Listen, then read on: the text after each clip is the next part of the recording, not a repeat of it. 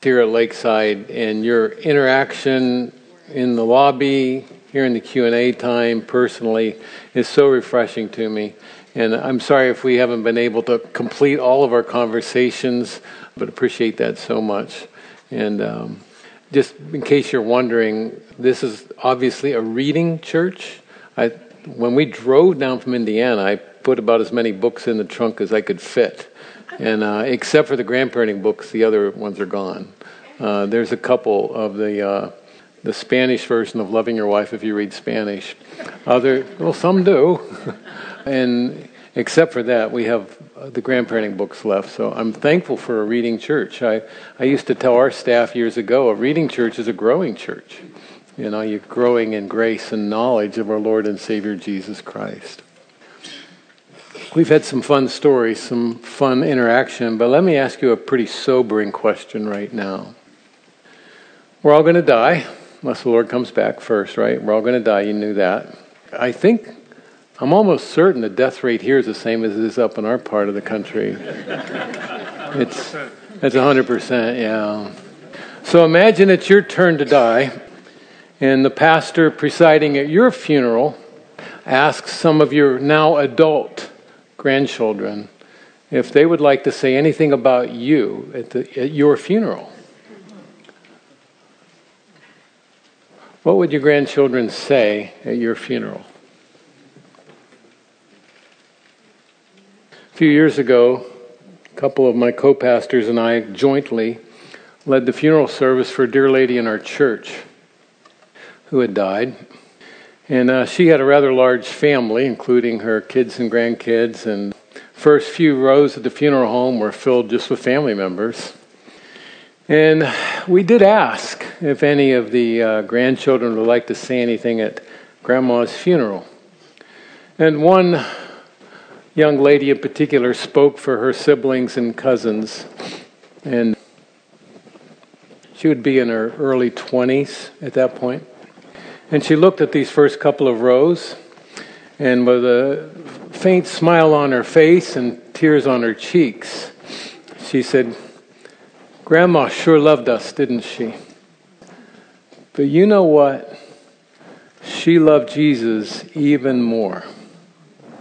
And I'm sitting there up front, and I found myself crying. I was crying for two reasons. One was, obviously, we're going to miss Mary and the legacy that she was leaving her grandkids. But the thought crossed my mind, would my grandchildren be able to say something like that with integrity at my funeral? Would my then adult grandchildren be able to say at my funeral, "Papa sure loved us, didn't he? But you know what? He loved Jesus even more." And I began to wonder that day at the funeral home, what would have to happen for that to happen? What would have to happen for that to happen? For our grandchildren to remember us as loving Jesus even more than we love them, and we sure love them a lot, don't we? The Bible often depicts the Christian life as a race. Paul, at least a couple of times, Acts, 1 Corinthians, the author of Hebrews, depict the Christian life as a race.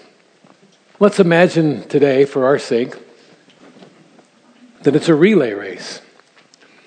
Now, most, if not all of you here today profess faith in Jesus Christ. Somewhere in your past, whether it was a few years ago or decades ago, someone handed you the gospel baton. Now, they can't make you believe, but they handed you the gospel baton. They talked to you about the Lord. And now, for however many years you've been a believer, you've been running your lap of the race, holding on to the gospel baton. You're holding on, you're guarding that gospel baton. But what happens for us? What else are we supposed to do besides hang on to the gospel baton? We are to be passing it on to yet another generation who will then run their life, and pass it on to yet another generation. How does that happen? How do we pass on the gospel baton? It does involve words. We spent our whole last session talking about that. I'm not amused anymore when I hear people say things like, share the gospel, use words if necessary. I want to say, Well, of course words are necessary. You can't explain the gospel without using words. We need to talk about Jesus Christ and what he did in his life, what he did in his death, what he did in his resurrection. The gospel requires words. And so when we think about gospelizing, evangelizing, pouring the gospel into our grandchildren, we need to use words. But it's not just words. We back that up with our lives.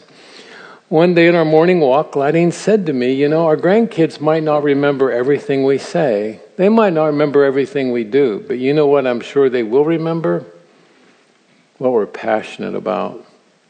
I've thought about that ever since.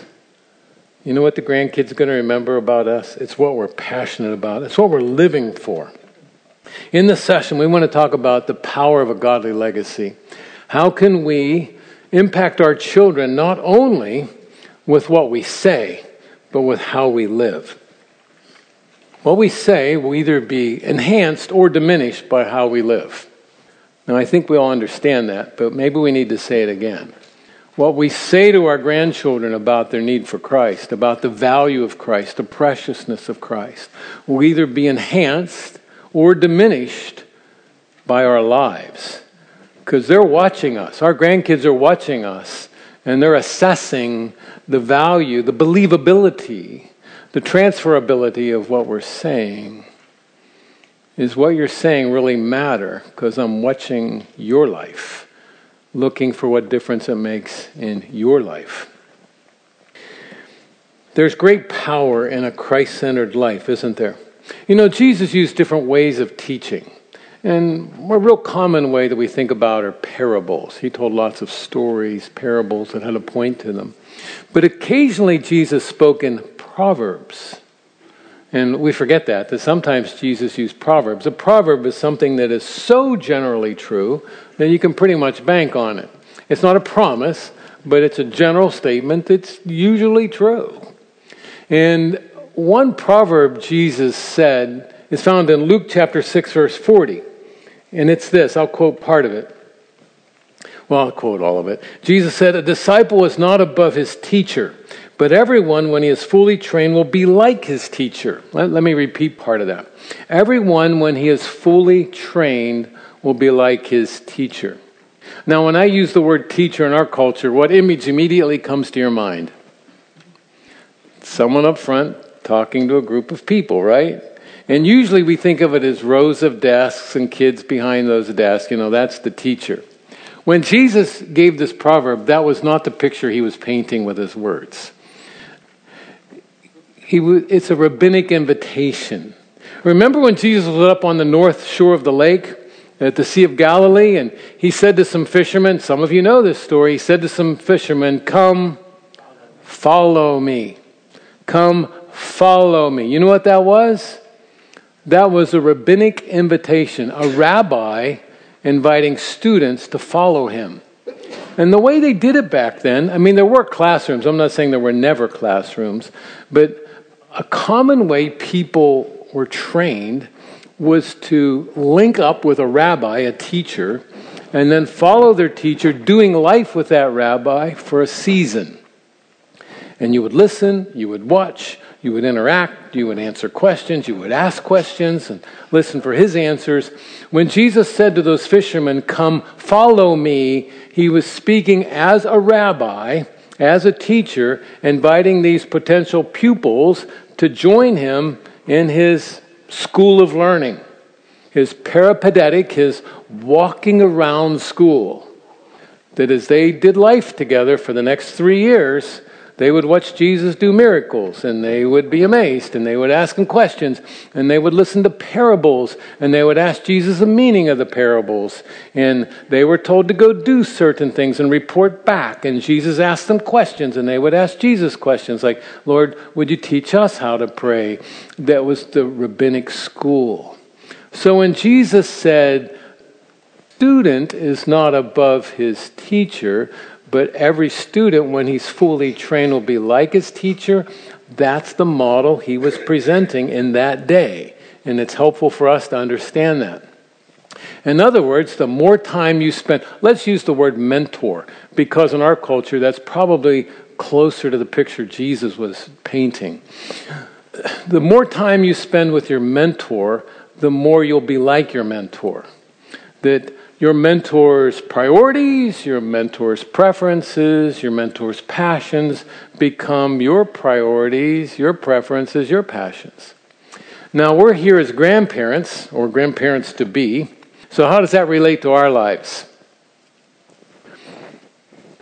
The more time our grandchildren spend with us, the more they become like us. No, is that scary or what? The more time our grandchildren spend with us, the more they become like us. In other words, our lives can have and do have a huge impact on the people, the younger people that we're training in life. There is great power in a legacy of life. Now, one topic that I enjoy teaching on is biblical leadership. Some of you longtime members of Lakeside will remember Rich and Barbara Hines. I'm going to be with Rich in March in Chicagoland teaching on biblical leadership to a group of prison chaplains. And I've been interacting with Rich the last day or so on schedule and stuff like that. And I'm excited. I love talking about biblical leadership. But you know, when I teach on biblical leadership, I always emphasize this factor. And it's transferable to grandparenting. And that is the power of a godly legacy. The power of a godly legacy. Words are so important. But those words should be backed up by our lives. And we see this in the Scripture. Do you remember what Paul told Timothy in his last letter? 2 Timothy chapter 1, verse 5. Some of you are familiar with this passage. He said, I'm reminded of your sincere faith, a faith that dwelt first in your grandmother, Lois, and in your mother, Eunice, and now I am sure dwells in you as well.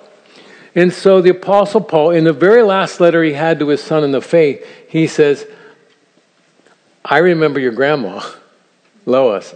I know your mother, Eunice. And the faith that they had, I see in you too, Timothy, my spiritual son. And he's reminding Timothy of this legacy he received from his mother and grandmother. Apparently, Timothy had a father who wasn't saved. We don't know a whole lot about that, except that Timothy most likely had a Greek father. And it's quite likely from reading between the lines that Timothy's dad wasn't a believer. But his mother was, and his grandmother was. And these faithful ladies taught Timothy the gospel. You know, we get to 2 Timothy chapter 3, and a lot of us have memorized that passage about all Scripture is breathed out by God and it's profitable. Did you ever read the verses right before that? I want to show you something that maybe we skim over sometimes.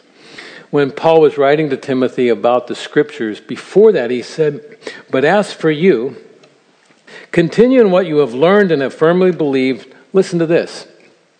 Knowing from whom you learned it. And how from childhood you've been acquainted with the sacred writings which are able to make you wise for salvation through faith in Christ Jesus. Let's put value on what Lois and Eunice taught Timothy. Their words were so important. They taught Timothy the Scriptures that were able to make him wise through faith in Christ Jesus. By the way, I just want us to appreciate something. What Bible did Lois and Eunice have to work with? The Old Testament. They didn't have the New Testament yet. And yet these dear ladies knew their Scriptures. They knew the Old Testament. And from the Bible they taught this little boy, it says from infancy, from toddlerhood, you've been acquainted with the Scriptures that are able to make you wise through faith in Christ Jesus. This dear mother and grandmother taught him the gospel from the Old Testament. What part of the Bible is about Jesus? All of it, from cover to cover. From Genesis to Revelation, it's all about Jesus. It all points to him. And these dear ladies taught him that. But what I'm pointing out here is that Paul took it a step farther. He said, Timothy, remember what you were taught. Remember what you were taught by your mother and grandmother about salvation in Christ Jesus. But he also tells him, remember from whom you learned it. And he doesn't explain that, but I have to think that Paul's telling Timothy, The example of your mother and grandmother backs up what they told you. Remember your mother's life. Remember your grandmother's life. That I've seen the faith that these dear ladies had, and I see it in you too, Timothy. And he wants Timothy to go through the rest of years remembering that he learned the scriptures from his mother's grandmother and from his mentor, Paul. He wants Timothy to remember the people, their lives, the lives of the people who told him the gospel. And we see that in the Bible. And so if you and I, we're telling our grandkids the gospel, but we want our lives to back it up. We want what we say to be enhanced by how we live and not diminished by how we live. So what does that mean? What does a godly legacy look like? Well, there is a Christ-reflecting godliness. One factor is having a Christ-reflecting godliness, a model for the younger generations to follow. If you have a print Bible or you have it electronically, look at Titus 2 with me for a few minutes. Titus chapter 2. And I bet some of you ladies have been in Bible studies on Titus 2, but I want to show you something here. I don't know how many times I read the book of Titus before I caught on to what's going on in Titus chapter 2. Do you remember the background of the book of Titus? Paul on his missionary journeys would often plant churches, start churches, and then he would move on. But in moving on, sometimes he would leave some of his missionary helpers, sometimes he would leave some of his co-workers there to work with this budding church, this nascent church, and he would move on and do church planting in another city. Crete was a rough neighborhood. Crete's an island in the Mediterranean, right? And it was known in the first century as just being what we would call a rough neighborhood. It was not a pleasant place to live. But isn't it amazing, God's sovereign grace, that he began saving people across the island of Crete. And there were these churches scattered around the island that were just getting started. And Paul tells Titus, I'm going to leave you on the island, and I want you to go around these churches. I want you to find qualified men to be elders in the churches. Teach these people the gospel, Titus. And if you want a good summary of the gospel, you can see it in chapter 3, those opening verses, the first 5 verses of the 3rd chapter of Titus. He wants Titus to teach the gospel and probably by implication encourage the elders to teach the gospel in these young churches across the island in these rough neighborhoods. But then you get to chapter 2 and he says, but as for you, teach what, are you looking at it with me? Teach what accords with sound doctrine. I don't know how many times I read that without thinking, what's he mean? Teach what accords with sound doctrine. If you read the context, what he's saying is, Titus, teach them the gospel, but then show them what difference that makes in everyday life. Show them how the gospel gets fleshed out in everyday life. And then he tells Titus, think about the different categories of people. There are old men. Raise your hand, men. There are old ladies. Wear it as a badge of honor. There are young ladies and there are young... Did some of you raise your hand? There are young ladies and there are young men. And he's saying, Titus, show the people, teach the people in these young churches, tell these young believers how the gospel makes a difference in how they live everyday life. Show them how ordinary Christians can live extraordinary lives because they're empowered by an extraordinary gospel. Teach what accords with sound doctrine. I think one of the most helpful things I've ever heard on this, someone else taught me this years ago. The imperatives of the Bible are never naked. What's an imperative? Do you remember 8th grade English class? Oh, you don't? Some of you do. Okay. An imperative is a command. What's an indicative? It's a statement of fact. I mean, sometimes we read the Bible and we're just reading like a list of rules. Oh, I need to do that. Oh, I need to do that. Oh, I'm not supposed to do that. We're just reading like a list of rules. We're just looking for the imperatives. Look in your Bible and you'll notice the imperatives always stand on the indicatives. The commands are always clothed in statements of fact of God's grace. Classic example, the book of Ephesians. The first 3 chapters of Ephesians. Do you know how many commands, do you know how many imperatives are in the first 3 chapters of Ephesians? I think there's 1. But you get to the last 3 chapters of Ephesians, and what do you find? You find a lot of imperatives. Some that relate to us here, like, husbands, love your wives, just as Christ loved the church and gave himself up for her. That's an imperative. Wives, submit to your husbands as to the Lord. That's an imperative. Children, obey your parents in the Lord, for this is right. That's an imperative. Fathers, bring your children up in the admonition and nurture of the Lord. That's an imperative. But do you see where those are? For the first 3 chapters, what has Paul done? Blessed be the God and Father of our Lord Jesus Christ, who has blessed us in the heavenly realms with every spiritual blessing in Christ. And then he spends 3 chapters just talking about these marvelous blessings of Jesus Christ. Look at his grace. Look at his grace. Look at how kind he's been to you. Chapter after chapter, 3 chapters, he pours out God's grace. You get to chapter 4 and he says, now I urge you, brothers, walk worthy of that calling. Walk worthy of that calling. Remember whose you are. Remember whose you are. Do you belong to God because of Jesus Christ?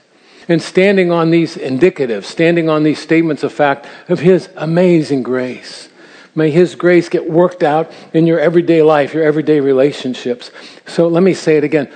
Help me finish this. Men, husbands, love your wives just as Christ loved the church. The indicative, the statement of fact is Christ loved the church. The imperative is, now husbands, you love your wife that way.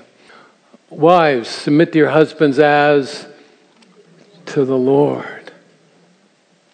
And the church is the indicative there, submitting to the Lord. Now, wives, you submit to your husbands that way. Do you see that pattern? There's always, the imperatives are always firmly standing on and clothed with the indicatives of God's grace.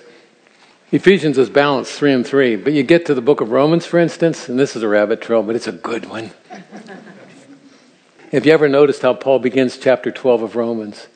I urge you, brothers, I'm paraphrasing because I don't have it memorized in the ESV. I urge you, brothers, by the mercies of God, submit your bodies as a living sacrifice.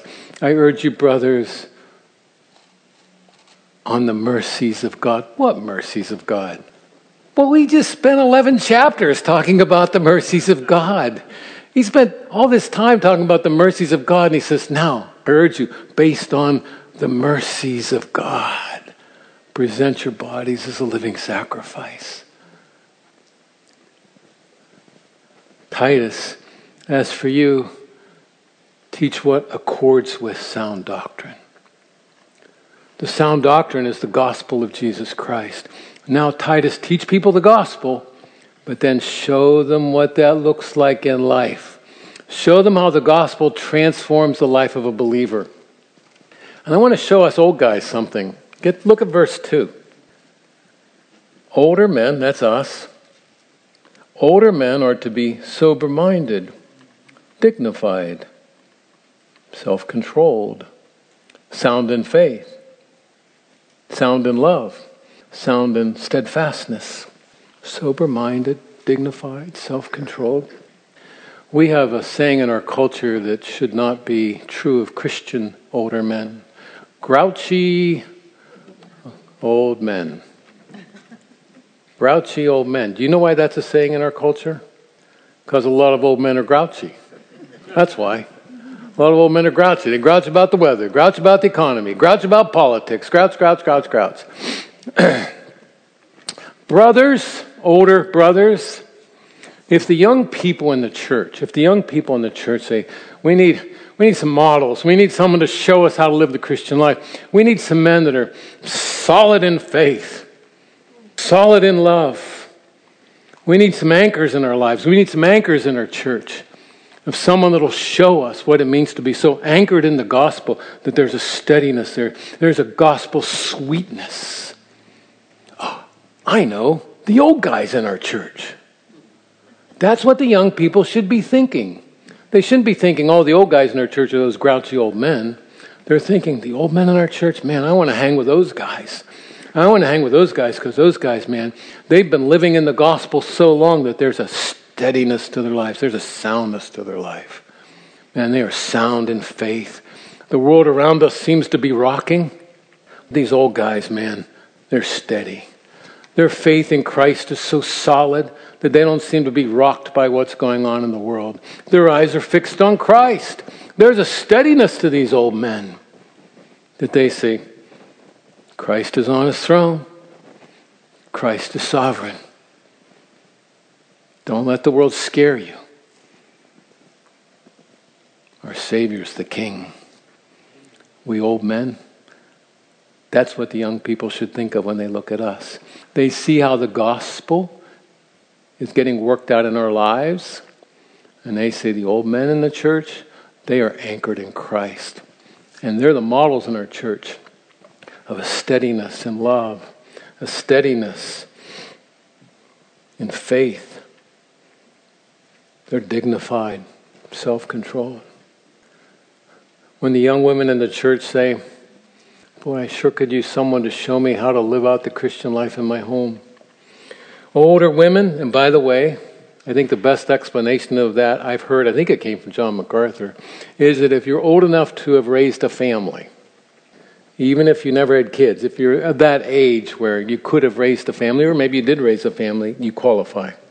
Older women, likewise, are to be reverent in behavior, not slanderers or slaves of too much wine. They are to teach what is good, and so train the young women to love their husbands and children, be self-controlled, pure, working at home, kind and submissive to their own husbands, that the word of God may not be reviled. So when the gospel gets rootedness, when the gospel gets fruit in the lives of an older lady, a sister in Christ, there should be this effectiveness of the gospel in her life. That she's not a busybody, she's not gossipy. Her tongue's under control. And instead of living for herself, she's giving of her life to the younger generation of women. She's very gladly, very intentionally pouring her life into younger women. Maybe her own daughters or daughters-in-law or maybe granddaughters. The younger women in the church, she's saying, Christ has been so good to me. And I want to pass on to the coming generation the grace of God and how it applies in everyday life. And I want to hang with these younger women. I want to mentor them and show them what it means to be a woman who's following Christ and saturated in grace. That's the way the gospel gets effectiveness, has fruitfulness in the life of an older woman. Titus, show the people how the gospel bears fruit, how the gospel is effective in these different seasons of life. For the old guys, show them how the gospel impacts, shapes their lives. For the older women, show the older ladies in the church how the gospel shapes this season of life, where it's not lived selfishly, it's living, giving your life for the coming generations. And we read that and we say, woo, how in the world am I supposed to do that? Where am I ever going to get the gumption? Where am I ever going to get the power to live that way as an old guy, as an older lady? Someone read to me the very first word in verse 11. 4. Yeah, most translations have the word for at the beginning. 4. He's going to show us how this works. He's going to show us where this power comes from. For the grace of God has appeared, bringing salvation for all people, training us to renounce ungodliness and worldly passions, and to live self-controlled, upright, and godly lives in this present age, waiting for the blessed hope, the appearing of the glory of our great God and Savior, Jesus Christ, and so on. Sometimes we naively approach the Christian life as if it's I guess I'm just going to do it. I guess I'm just going to be a godly older guy. I'm going to do it. Or maybe it's a female voice saying, I know I need to be a better person. I'm just going to try really hard to be a godly older woman. How does that work? It doesn't. If we try to just be good on our own, we tend to swing the pendulum. We might come up with a list of rules for ourselves that are rather attainable. We check off our box and say, what a good boy I am. We look and we say, I think I'm doing pretty good. And then we realize, man, I blew it. And then a pendulum swings from pride to despair. I'm a failure. But Paul tells us how we live out the gospel. We live out the gospel by being empowered by the gospel. For it's the grace of God, he says, trains us. It would be like a coach or a piano teacher or a school teacher. It is the grace of God that trains us to do what? To say no to ungodliness and worldly passions. So when we're tempted to go back to our BC life, or before Christ life, and live for those things, it's the gospel that trains us to say no to that. And so, let's imagine here that someone's become a Christian and they're wanting to live by the gospel, live for Christ. And Satan says, get back here. You belong to me. Get back here. As a Christian, we can, and I know I'm not trying to be too melodramatic here, but as a Christian, we can in a sense say, no, I don't belong to you anymore. I've been redeemed with the precious blood of Jesus Christ. I belong to him. And we can say the gospel trains us to say no to ungodliness and worldly passions and say yes to godliness and self-control. And so as older men, as older women, living out the gospel in front of our grandchildren, we talk to them about the gospel of Jesus Christ, and they're not just listening to us, they're watching us. And they want to know, is this true? Kids today tend to be rather cynical at times. Now, we're all hypocritical in ways, but by God's grace to diminish the hypocrisy, so that when our grandchildren look at us and we talk to them about Jesus Christ, the preciousness of Christ, we talk to them about the value of the gospel, that they look at us as grandpa and grandma, and they say, wow, you know what? I've seen that in your life, grandpa. I've seen that in your life, grandma. That what we're saying to them is enhanced by how we live. That we're living out the gospel. We're living out what accords with sound teaching. We're living out the gospel in how we live in our season of life. There's great power in a godly legacy, and that comes from living out the gospel. But there's a second element to having a Christ-like legacy, and that is to have a passionate joy in Christ. To have a passionate joy in Christ. And I'll be more brief on this one, but I think it's important. Remember what Paul said, his personal testimony to the Philippians? He says, for me to live is Christ, and to die is gain. For me to live is Christ. Where did he write that from? From prison. He wrote that from prison. And he says, for me to live is Christ and to die is gain. A little bit later in that same letter, in chapter 3, verses 7 through 8, he says, whatever gain I had, I counted as loss for the sake of Christ. Indeed, I count everything as loss because of the surpassing worth of knowing Christ Jesus my Lord. For his sake I have suffered the loss of all things and count them as rubbish that I might gain Christ. And what Paul's saying is I look at the world around me and all the world has to offer, and I compare that to Christ. This looks to me like garbage in the presence of Christ. I'll take Christ. It's a value statement. One of the shortest parables Jesus told was the parable of the treasure in the field. I'll read it to you.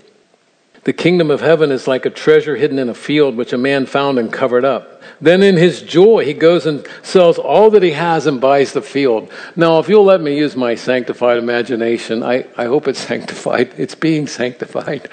See, what happened back then, the reason this parable would make sense in that day is that back then they didn't have banks like we have today. So if you had some extra cash, you inherited some coins or jewels, and you wanted to hide it, keep it, what would you do with it? You would bury it. You would put it in a pottery jar, most likely. You'd put it in a pottery jar and go hide it somewhere in the field.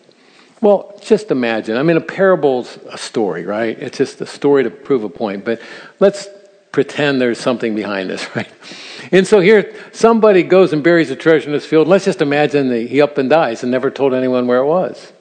And years go on, decades go on, and it's forgotten. And some guy rents that field. He's a tenant farmer. He's renting that field. And one day he's plowing behind his donkey or his ox. And he hears this. He's like, what in the world was that? And he looks down and here there's a broken jar with coins and jewels spilling out. Covers it back up. What's that saying? Finders keepers. And he goes home and he says to his wife, he goes, honey, we are going to have the mother of all yard sales. Sell it all. And she goes, have you lost your mind? And he says, no, trust me. I found a treasure that's worth more than anything we have. It's worth more than everything we have. It's that Jesus said, in joy, he went home and sold all that he had and bought that field. Jesus said, that's what the kingdom of heaven's like. That's what finding Jesus is like. And for us as grandparents, that we value Jesus Christ so highly that when our grandchildren see us, they honestly believe that our value system is that Jesus Christ is more precious to us than anything this world has to offer. Jesus Christ is more precious to us than everything this world has to offer. If we are going to have a godly legacy on our grandchildren, we want to leave a godly legacy that's Christ-centered, founded in the gospel, fueled by the gospel. And we want to have a joy in Christ. And if you're listening to me right now and you're saying, you know, Larry, thank you, but I ain't there. You know, a campfire, sometimes the embers barely glowing on the campfire. It's not burning too bright. We've all been there. And maybe you're there right now and you're saying, you're telling me I should have this passionate joy in Christ in front of my grandkids, but my fire is barely glowing. Well, let me encourage you that the Holy Spirit can change you. The Holy Spirit can stir your heart. And I mentioned last night that if we say, Holy Spirit, when you're reading your Bible, if you say, Holy Spirit, show me Christ, He's not going to be offended by that question. He's not going to be stingy in answering that question. The older I get, the more precious this truth is to me. That the Holy Spirit wants, the third member of the Trinity, wants the second member of Trinity to be valued and reflected in the people of God. He wants that to happen.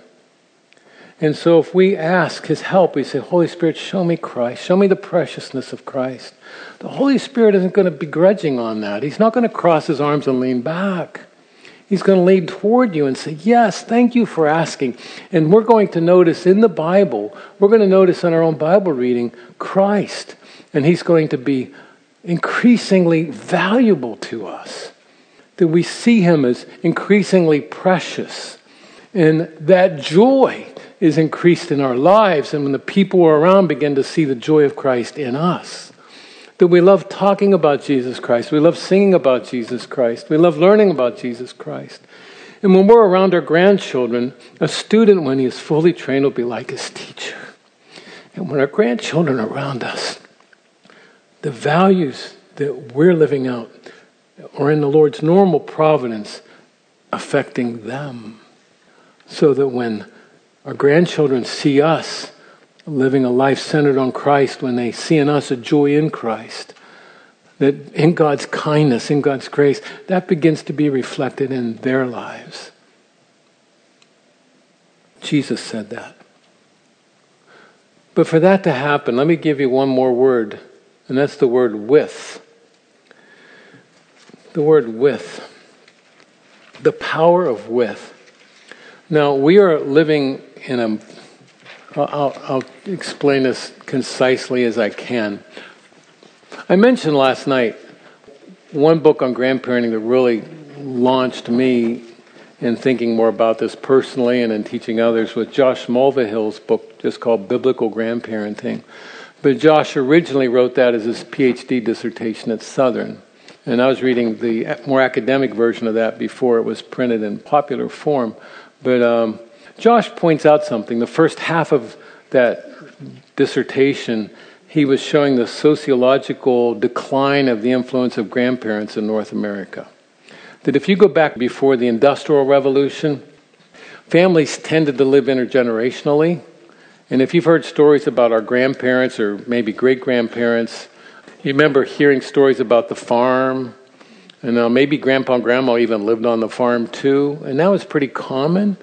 Grandparents maybe ate some of their meals with the whole family on a regular basis. Grandpa would be out there working with the son, the adult son, putting in crops, milking cows, whatever, until he couldn't do it anymore, but he was still respected and valued in the family. And there was this intergenerational impact in families in North America. But then the Industrial Revolution happened, and now there are factories, and the factories are in cities. And Dad needs to go to the city to get a job because the farm can't support everyone anymore. And it's regrettable, but we have to do it. And so the family's bifurcated. The family's split apart, where one section of the family moves to the city to work in the factory. But over time, that just became a way of life. So no longer is it regrettable. It's just kind of accepted. But then if you move ahead another generation or two, that's not only accepted, but now it's celebrated. And our current North American culture is, and I realize I'm in Florida when I say this, but there's been a movement in the last generation that when you reach your golden years, the best thing to do is to move to a warmer climate and live among your peers. Go live with other old people, and you spend your time doing what you always wanted to do and didn't have time or money to do because you're raising your family. So now spend your money and time going out to eat or going cruising or playing golf 3 times a week or whatever, and it's for you now. You paid your dues, you did your time, now it's your golden years. You live out your golden years thinking about yourself. And Josh points out that now there's been this bifurcation in the family. There's been this split. And so what we have in our culture are what some people are calling grand orphans. Grand orphans, they hardly know their grandparents. Their grandparents maybe come to visit at Christmas or Thanksgiving, you pick, and maybe call on your birthdays, whatever. And grandparents are thinking, it's my time now to do what I want to do. And yet, if we're going to have a godly influence on our grandkids, we have to do, I realize we got various scenarios in here, so I'm trying to be sympathetic, empathetic, but we need to do what we can. We need to do what we can. And for some people, that does get pretty radical. I mentioned last night Larry Fowler, who's the president of Legacy Grandparenting Coalition. He actually moved from Chicago to California to be near his grandkids. And I know some of you spend part of your year with your grandkids. And we have a couple families in our church that are our generation that moved from Colorado just recently because their grandkids are in northern Indiana, and they moved from the mountains of Colorado to the cornfields of Indiana. That took a calling from God. For some people, that's what they need to do. They need to move to be closer. But not everyone can do that, and I'm not trying to lay guilt trips on you if you can't do that. But if we're going to have an influence by our lives, there's got to be an intentionality of being with our grandchildren. So does it mean maybe budgeting more time and money? Instead of going on that cruise, do you say, we'd love to go on, no offense. Instead of going on that cruise, maybe we need to spend that money to fly to wherever your grandkids are, Dallas or New York or whatever.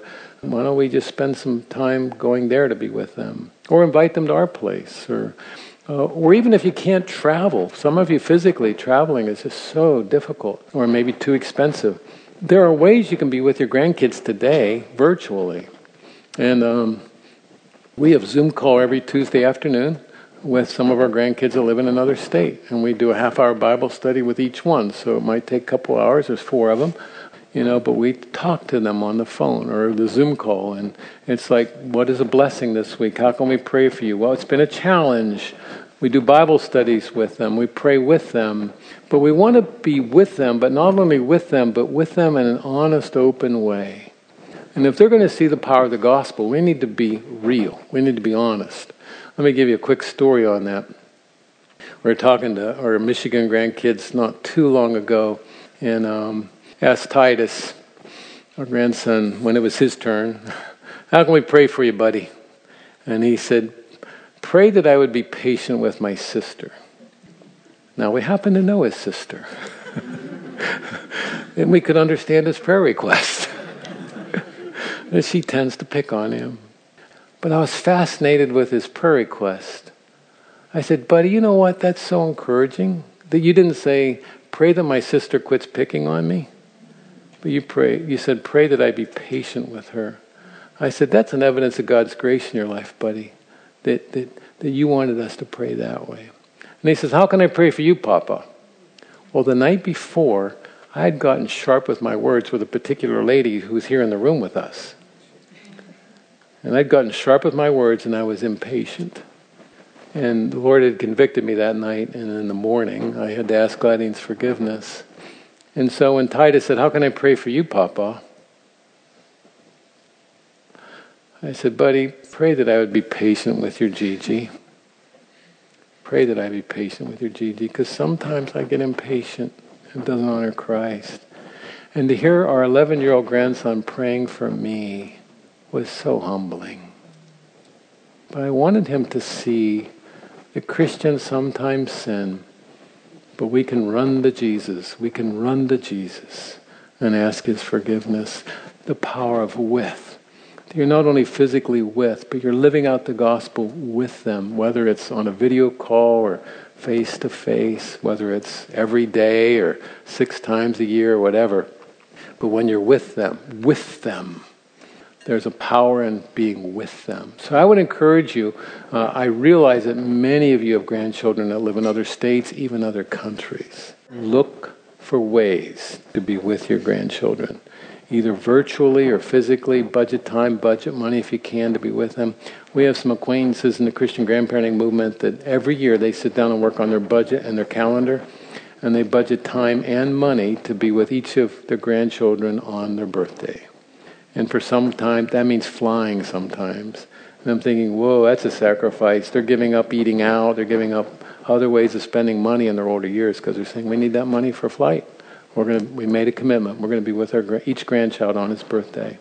You know, everybody's situation's different. So I'm not giving you a list of what you have to do, but setting this pattern that we want to leave a godly, Christ-centered legacy with our grandkids. So we want to model the effectiveness of the gospel in everyday life. When we talk to the grandkids about the gospel, we want to show them by how we're living, just normal life. How we're living as the normal life as a Christ-centered, gospel-empowered Christian. What that looks like. We want to show them joy in Christ. That the Lord is precious to us. But we need to look for ways to get time with them. That influence can bear fruit in their lives by God's grace. This is such an important subject, and I'm not sure what all I haven't said, but if you are wondering, how does this get fleshed out, we can talk further. I see they've already spread lunch for us, and so I don't want to delay too much longer here. But let me just encourage you, as you think through your life, maybe you have grandkids in the same church, you can be worshiping with them. They can see your joy in Christ as you worship. They hear you praying. They see you reading God's Word. They hear you sharing God's Word. All these ways that we're with them, showing them the value of Christ, the preciousness of His gospel.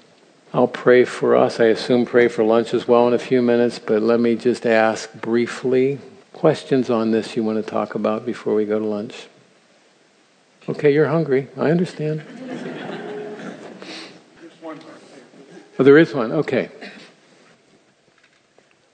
This really breaks my heart, but I have a grandson I'm not allowed to see. So what do I do about that? Yeah. How do I reach him? I mean, how do you reach someone you have no contact with? Yes. Yeah, I mentioned this last night, I think, briefly, that the middle generation are the gatekeepers. And sometimes they close the gate part way and they limit us. You can have contact with our kids, but we don't want you giving them your religion. Sometimes they close the door. Sometimes they lock the door. And that's a very difficult situation. Tanya, I don't know that I have all the answers, but obviously we pray. There might be small things you can do, even sending, birthday cards that have scripture in. But one thing I would encourage all of us to think about is, why did our kids or kids-in-law close that door? Why did they close that door? Is there something I'm not saying this is your case, Tanya, but speaking to the group, is there something we need to make right with our kids?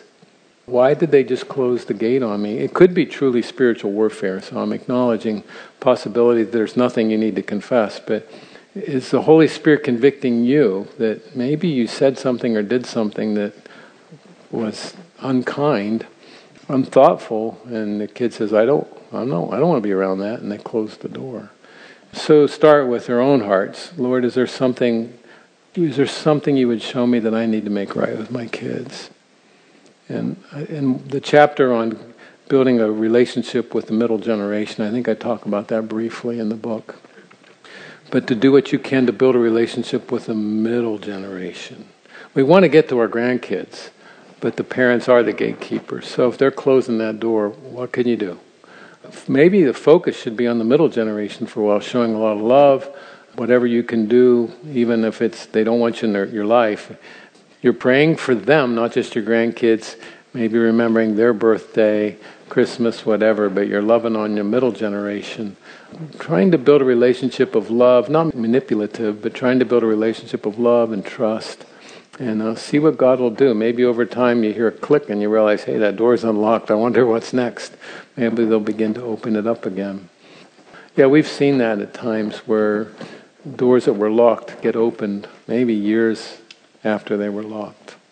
But you have that. And just as a word of encouragement, this rarely happens, but I know of one lady who was blocked from her grandkids, and nevertheless, she would wrap a gift for the child each birthday and write a note, a card, and put them in a box with a prayer that when that child reached adulthood, she might be able to present the gifts she had bought all along and give them the cards that she had written all along and express her love. And I don't remember all the details, but if I remember correctly, a few years ago, an adult grandchild actually came to Indiana from another state and initiated contact with Grandma for the first time in years. And now the grandchild's an adult. So sometimes, and another thing that someone else told me was, even if the Lord doesn't answer that prayer in our lifetime, we don't know what God might do with our grandchildren after we're in heaven. So we don't die in despair. We die in faith, realizing that God is still at work. But those are very painful situations. Why don't we pray? Let's pray for Tanya too. Thank the Lord for the food. If I understand it, we get our food out here and then come back into this room and eat at these tables. And when it looks like most of you are all done eating, we'll start our last session. How's that sound? Let's thank the Lord. Heavenly Father, here we are eating again. Another reminder of you giving us our daily bread. Thank you for the food. Thank you for this church, their kind hospitality. Thank you for these dear brothers and sisters who are wanting to know how to live out the gospel with our grandchildren. Lord, we do pray for Tanya and that closed gate and her family. I pray, Lord, that in your kindness you would move on the hearts of whoever it is that's locked that gate. There might be a change, there might be a softening, relationships would be restored. And Lord, there are other people in the room that have experienced similar things. And I would ask that you would give hope, that you would give faith and joy even in the midst of the pain. And that, Lord, we might have opportunities to declare your gospel to yet another generation, that our grandchildren would set their hope in you. Thank you for our food, Lord. Thank you for the time we have together. In Jesus' name, amen.